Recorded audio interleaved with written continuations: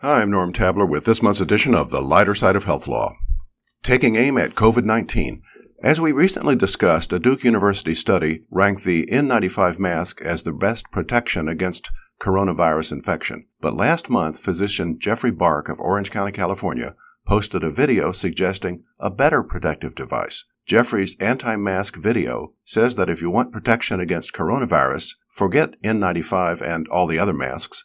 What you need is this, he announced as he brandished his trusty 9mm handgun. I carry this wherever I go. For some reason, Hoag Hospital, where Jeffrey has outpatient privileges, decided to distance itself from him, issuing a public announcement lamenting that people mistakenly associated Jeff with the hospital and assuring the public that, quote, to be clear, he is not an employee and does not hold admitting privileges at Hoag Hospital. His personal views in no way represent the views of Hoag or the Hoag staff and are inconsistent with those of all recognized medical and scientific organizations.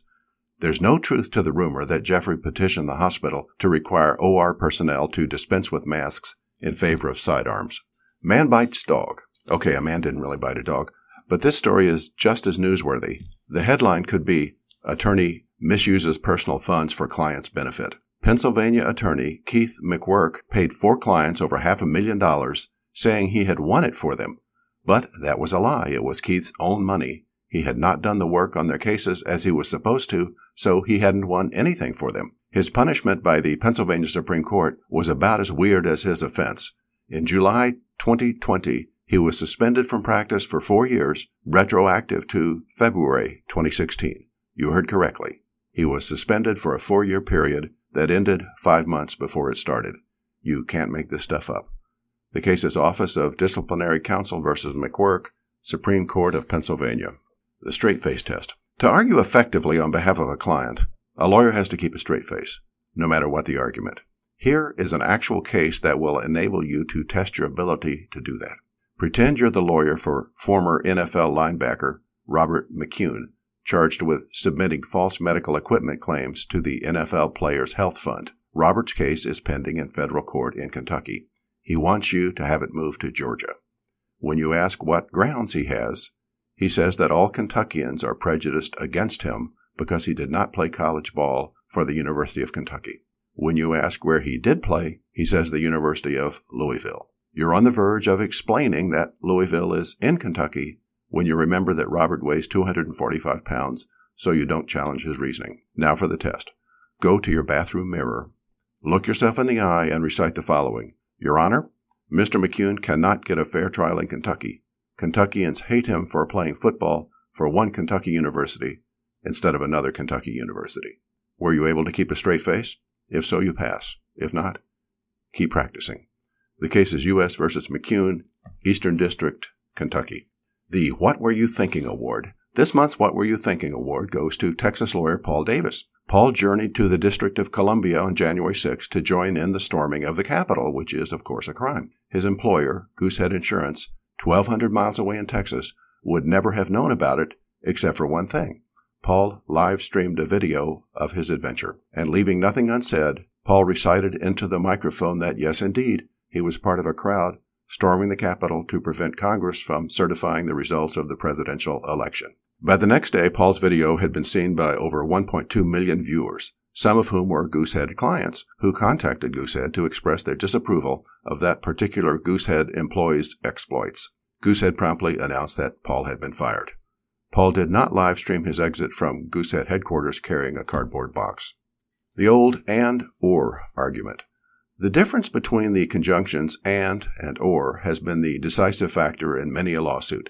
Now, thanks to COVID, it's at the heart of insurance lawsuits across the country. Take the case of Pittsburgh area dentist Tim Ungerin. When his dentistry business dropped off drastically due to government-ordered closure, he filed a claim with his property insurer. You heard correctly, his property insurer.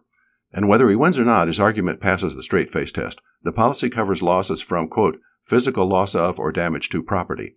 This is where the conjunction or comes in. The conjunction separates loss of from damage to. So, observes Dr. Tim, he's covered for, quote, loss of property, even when there's no, quote, damage to the property. And you can't deny that his office was uninhabitable. The government ordered all businesses to close. Full disclosure, if the shutdown order had an exception for dental emergencies, that could affect the outcome of the case.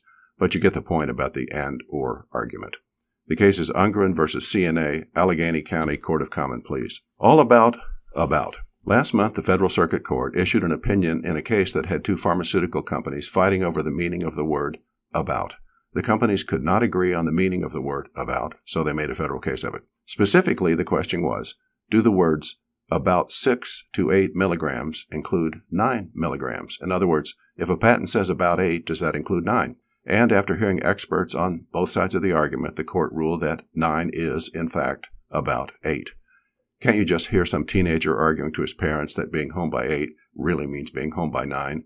The case is Par Pharmaceutical versus Hospira. Corporations don't date. Lawyer Brian Hahn's love life collided with his professional life in patent litigation between his client Jedi Technologies and a dating app called Scruff. Who would name a dating app Scruff? Brian's client Jedi alleged that Scruff was infringing on certain technology patents that Jedi owns. When the two companies went to court over the patent dispute, Scruff moved to force the issue into arbitration. Their grounds? Well, it seems that Jedi's lawyer Brian had signed up for the Scruff dating app, and in doing so, he had agreed to the boilerplate terms and conditions, which included, guess what, mandatory arbitration. So, Scruff reasoned, Brian is counsel of record for Jedi in this lawsuit. Brian agreed to arbitration. Jedi is bound by the agreement of its counsel, QED. Jedi's response: Brian did that personally, on his own. He was looking for a date for himself personally, not a date for the Jedi Corporation. Corporations don't date. Brian supported his client's position, noting that he had signed up on his own personal phone, used his own personal email address, and posted his own personal headshot, not a photo of Jedi headquarters. A sympathetic court agreed with Brian and Jedi, dismissed the arbitration motion, and wished Brian happy dating. No word on whether Brian has found true love. The case is Perry Street Software versus Jedi Technologies, Southern District of New York. Well, that's it for this month's edition of The Lighter Side of Health Law. I hope you enjoyed it. Check your AHLA Weekly and Health Law Connections magazine for the next edition.